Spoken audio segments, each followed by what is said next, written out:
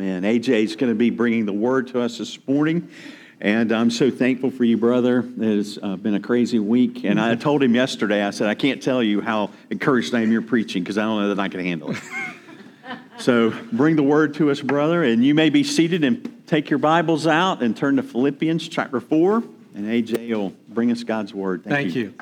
So as many of you know, I don't know how many of you I got to share the whole process with when I went before Presbytery to get licensed in the PCA. But I was really nervous up until about the Monday or Tuesday before the exam, right?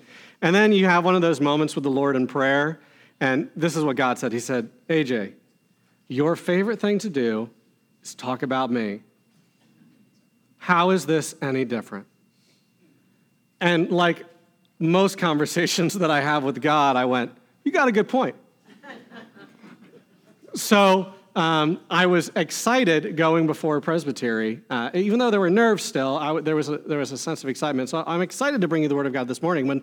When Patrick sat down with our regular Tuesday meeting a couple weeks ago, he's such a good boss because he's like, what can I do for you right before I leave on vacation? And I just looked at Patrick and I said, Patrick, the question is not what you can do for me. It is, what can I do for you?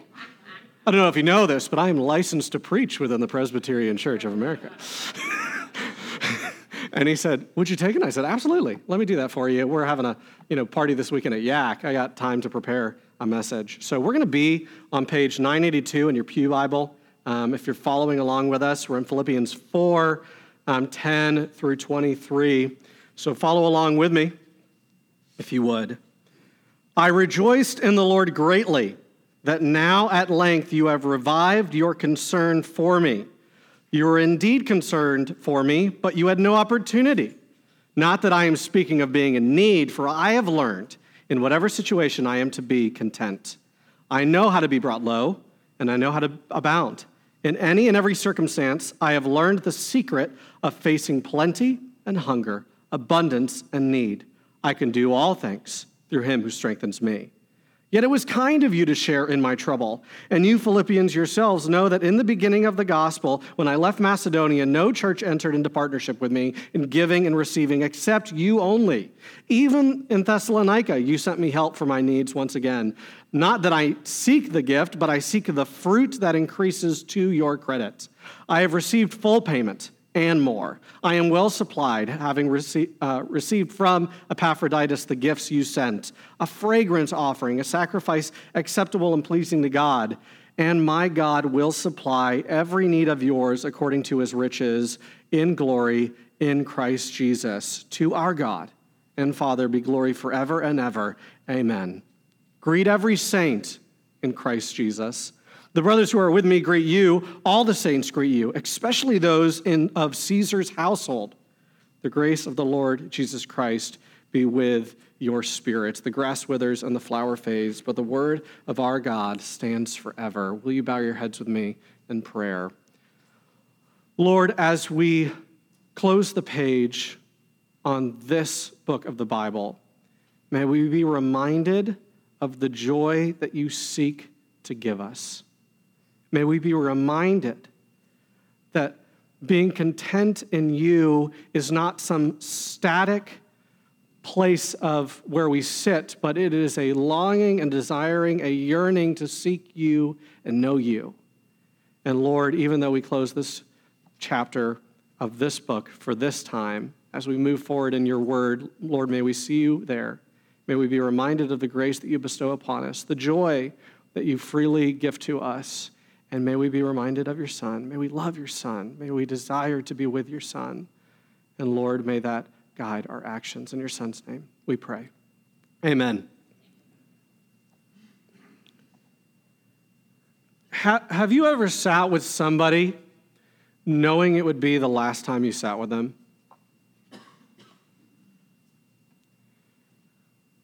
It's your last day at work, you're about to uproot your family and move cross-country, and you're leaving your cubicle with your box of supplies for the last time, knowing this will be the last time you say goodbye to your office mates. I remember the last day of high school, sitting around the lunch table, the bell rings, and none of us moved. We just all sat around looking at each other. like lost puppies, knowing that this would be the last time that this happened. You're in the hospital room, you're in the nursing home. They won't make it through the night. You know it, they know it. And you just hold their hand because what has been said, yet you wish you could say so much more.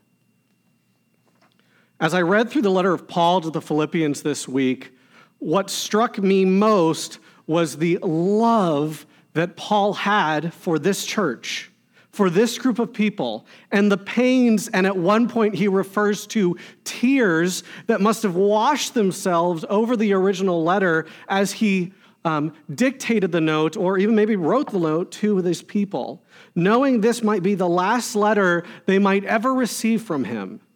And while not tangibly with them, he was united to them in spirit. Notice how he addresses the Philippians, the love for them. He begins the letter, right, all the way back in chapter 1 with thanksgiving. I thank my God in all my remembrance of you, always in every prayer of mine, for you all making my prayer with joy, because of your partnership in the gospel from the first day until now. Soon after that, in chapter 1, he says, for God is my witness, how I yearn for you all with the affection of Christ.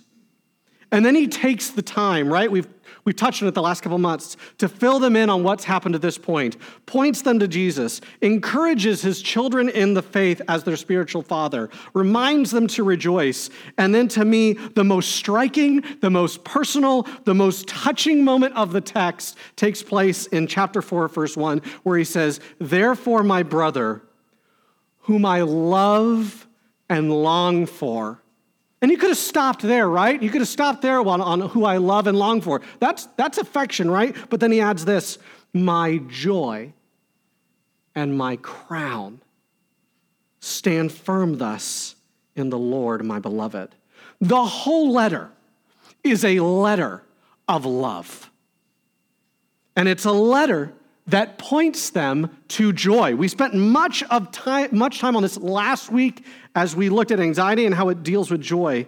And here we see the tangible reasons of why Paul is joyful, which leads me to my first point in today's sermon. I know some of you are confused. There's only 2 points. As a Presbyterian, you're supposed to have 3, but we're going to stick with 2 today, okay?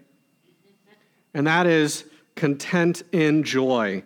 Verse 10 begins, I rejoiced in the Lord greatly that now at length you have revived your concern for me. You were not indeed concerned for me, but you had no opportunity.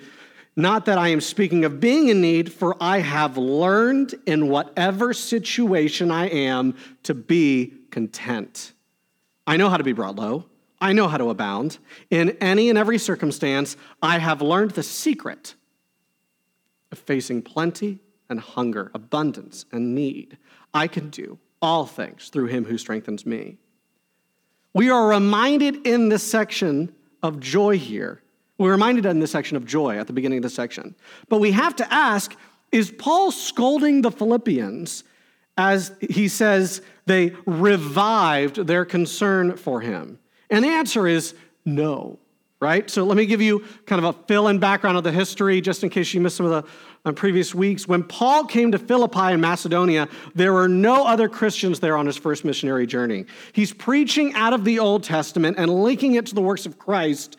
And doing so, he soon found himself with a handful of believers around him.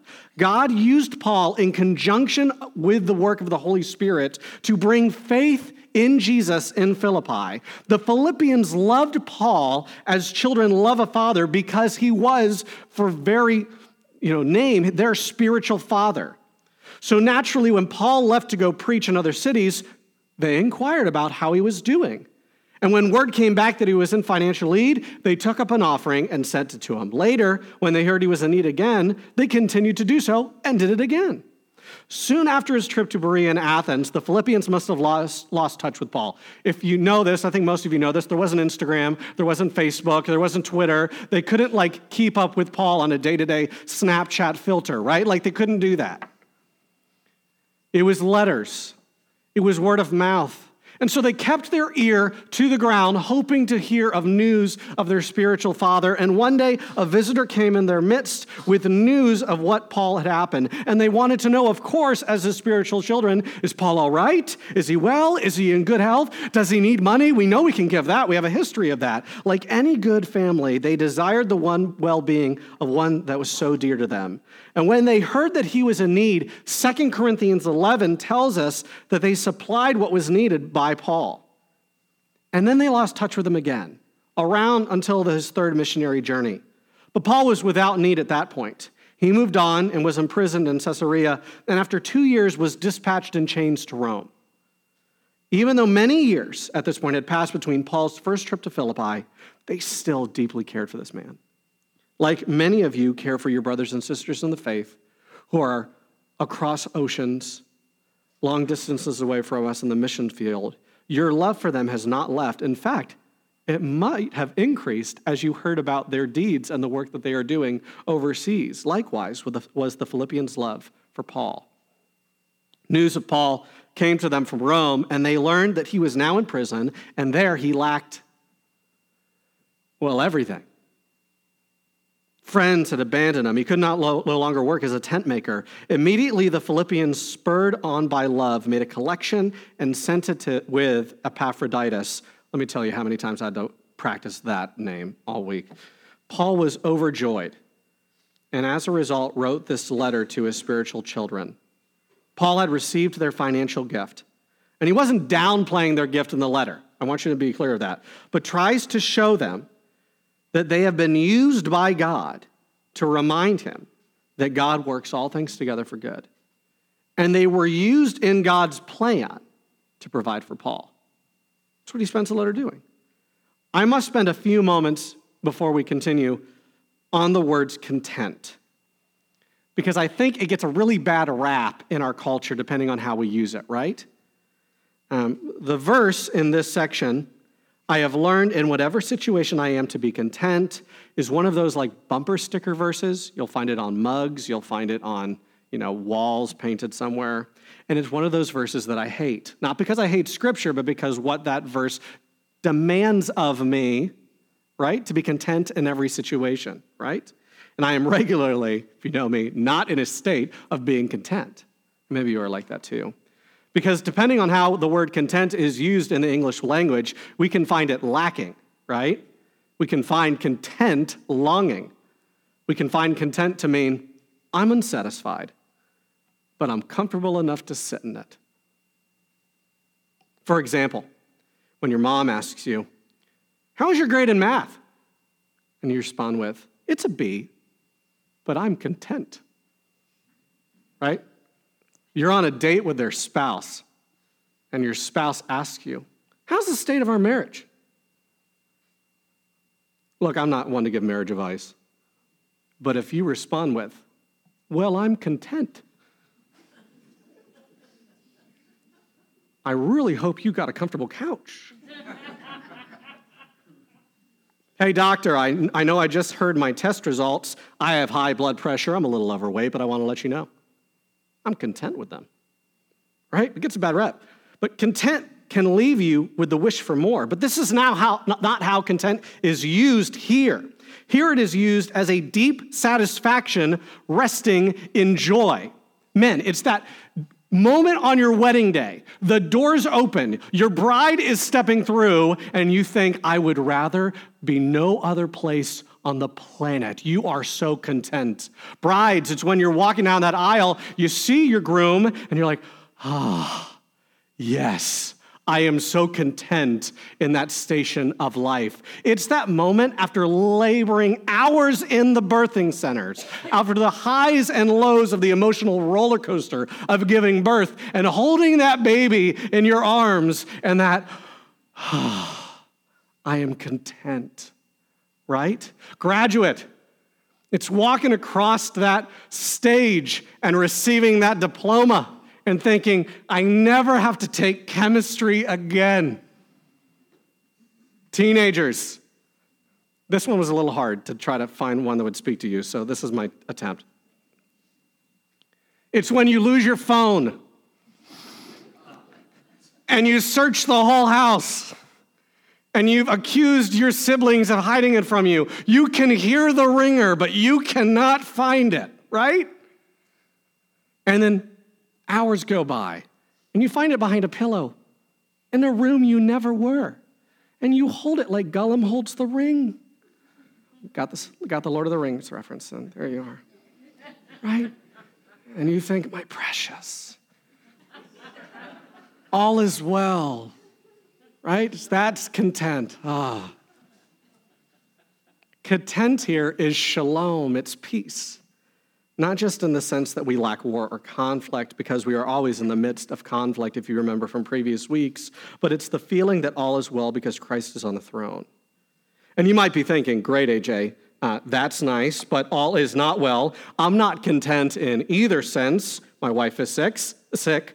I'm not content with my children's behavior. The country, well, let's just not get started there, right? I don't know what I want to do for the rest of the life, my job, my income, my car, my. And maybe that's the point, isn't it? That when it's all my stuff, my kids, my job, I lack contentment in abundance and in need and hunger and full. But when it's his, well, there's the secret, isn't it? We can do all things through him who strengthens me. And it is resting in this that we can find what it means to be content, which leads me to my next point, content to joy. Our being content must have a direction. I think we're prone to think of being content by just sitting somewhere, right? It's kind of this like Eastern philosophy of like I've reached contentment in my spiritual journey, reaching nirvana, and I've arrived. No, that's not the Christian walk. We're always moving in a direction. We are content does not mean with our station in life or in our marriages or content in our singleness or content in our jobs. This idea of stationary idleness is not what Paul means with being content to joy. His content and the content of the Philippians is moving towards the goal of the gospel in unison, together, as partners. Look how he commends the Philippians in the next section, starting in verse 14. Yet it was kind of you to share my trouble. And you Philippians yourselves know that in the beginning of the gospel, when I left Macedonia, no church entered into what? A partnership with me, giving and receiving, except you only. Even in Thessalonica, you sent me help for my needs once and again. Not that I seek the gift, but I seek the fruit that increases to your credit. I've received full payment and more. I am well supplied, having received from Epaphroditus the gifts you sent, a fragrant offering, a sacrifice acceptable and pleasing to God. And my God will supply every need of yours according to his riches in glory in Christ Jesus. If you want to go back in the text and notice all the movement words there, it's always moving towards something. And notice the partnership here. So partnership in the Greco-Roman world, much like ours, is all about give and take, right? It's the same in modern day businesses and friendships and other communities. There is a giving and taking in any relationship. And we are content in those relationships when there is proper give and take. And we are discontent in those relationships when it feels very one-sided. It's all give or it's all take. And what I'm referring to here is the concept of the debtor's ethic, which we're going to be spending a little bit of time on, this idea of the debtor's ethic. And this is what I mean. You're at a friend's house for dinner. It's been a great meal, right? Laughter, good food, good company. It's been a great evening. It's a success. It's what we all want, right, at the end of a good meal. And as you're leaving to go to the door, you realize how much they have given up for you to make this meal happen. They bought good food, not just mac and cheese and chicken nuggets, right? They bought good food. They cleaned up the house. They got, 3, 4 kids maybe. And they made sure that you didn't have, they said, don't bring anything, right? And suddenly this overwhelming, I need to do something in return, right? Or I'll be in some sort of a relational debt comes over you, and you turn to them right before you get to the door, and you said, I've had a great evening. We should do this again. It's a great question, right? We should do this again. Who can turn that down after a great meal? And then you add these words, my place.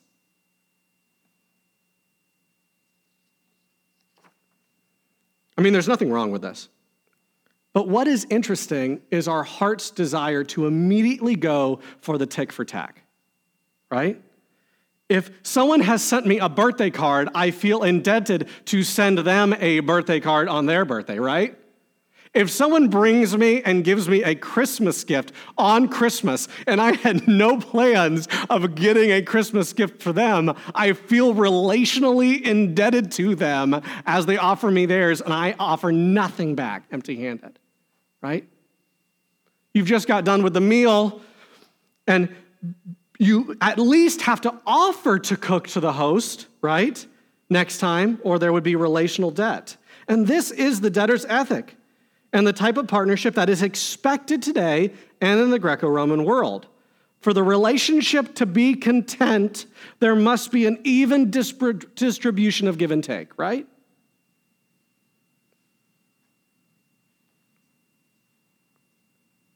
How on earth can there be or ever be give and take in a relationship where one party has literally saved the life of another?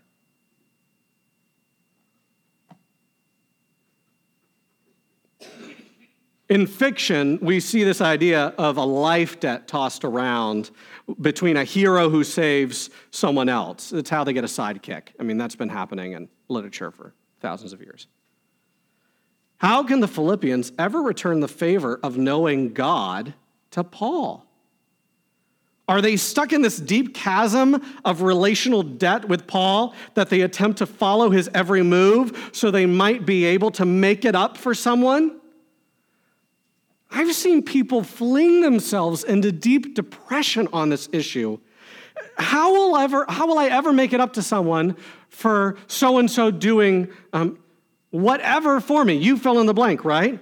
How could I ever return the money they gifted us in our time of need? I could never return the meals they made for us in our time of hurt. I could never return the hours of them coming to my recitals. I could never return the free childcare they gifted us during our trips to the hospital. I could never feel content again in our relationship because I always feel indebted. I have seen people fling themselves into deep depression over this. And worse, it's the flip side too. Even worse are people use this to indebt others to relational servitude, right? It's the in-laws. I have good in-laws. I'm not bashing in-laws, but right? It's the in-laws who bring up what they did for you, hoping that you'll return the favor. It's the boyfriend at the end of the night who wants a kiss because, well, he did pay for the meal. The debtor's ethic is real in relationships. Brothers and sisters, this is not Christianity. And if you've been following Philippians, you know for certainty that this is not the predicament that Paul is putting among the Philippians. Because Paul and the Philippians were not just content in joy, they were content to joy. Joy not being an emotional state or an outcome of some self-sacrificing high, but joy as the person of Christ. It was moving in a direction. The glue between the partnership between Paul and the Philippians was not this give and take. It was not the balancing of the book of a relationship. The glue of the partnership between Paul and the Philippians was Jesus himself. Paul says, I have received full payment and more. I am well supplied, having received from Epaphroditus the gifts you sent, a fragrant offering, a sacrifice acceptable and pleasing to God. And my God will supply every need of yours according to his riches in glory in Christ Jesus. The beauty of Christianity is that the debtor's ethic is no more in Christ Jesus. Christ paid the penalty of our sins so we could finally live as creatures he has created us to be. Yes, to him, but this is not some chain. This is freedom. This is why Paul stresses that the gifts he has received from them, he will not credit to some relational account. Instead, he says, He points them to the spiritual rewards they will receive from the one their sacrifice is ultimately to. This is the grace of God. He offers you the gift of salvation, not because you have repaid a debt via a gift, but because you are his. He loves you. He loves you. John Piper has a great analogy I want to unpack for you. This is what it says. Picture salvation as a house that you lived in. It provides you with protection. It is stocked with food and drink that will last forever. It never decays or crumbles. Its windows open onto vistas of glory. God built it to you with great cost to himself and his son, and he gave it to you. The purchase agreement, it's called the New Covenant. The terms read, "The house shall become and remain yours if you will receive it as a gift and take delight in the Father and the Son as they inhabit the house with you. You shall not profane the house of the Lord by sheltering other gods, nor turn your heart away after other treasures. Would it not be foolish to say yes to this agreement and then hire a lawyer to draw up a repayment schedule with monthly payments in hopes of somehow balancing accounts? You would be treating the house no longer as a gift, but a purchase. God would no longer be the free benefactor, and you would be enslaved to a new set of demands that he never dreamed of putting on you. If grace is to be free, which is the very meaning of grace, we cannot view it as something to be repaid. Paul's gift to the Philippians, the gospel, his friendship, his spiritual fathership, could not be repaid because it was grace. The Philippians' gift, Paul's need, their partnership, their love for him, could not be repaid because it was grace. That's why Paul mentions the gifts in passing at the very beginning and seems to only bring it up here at the end, because the gift they have both received is the grace of God who unites them to himself. That's why Paul spends 4 chapters talking about Jesus. When you are content to Jesus, which is just a clever way of saying, when you are content to enjoy Jesus, when our relationships with one another are rooted in the work of God and not give and take, then we are finally free to love one another as Christ has loved us. Well, they got me a Christmas present this year. I better get them one next year. No, stop it. Enjoy the gift. Know that they love you dearly enough to think of you and want to shower you with gifts.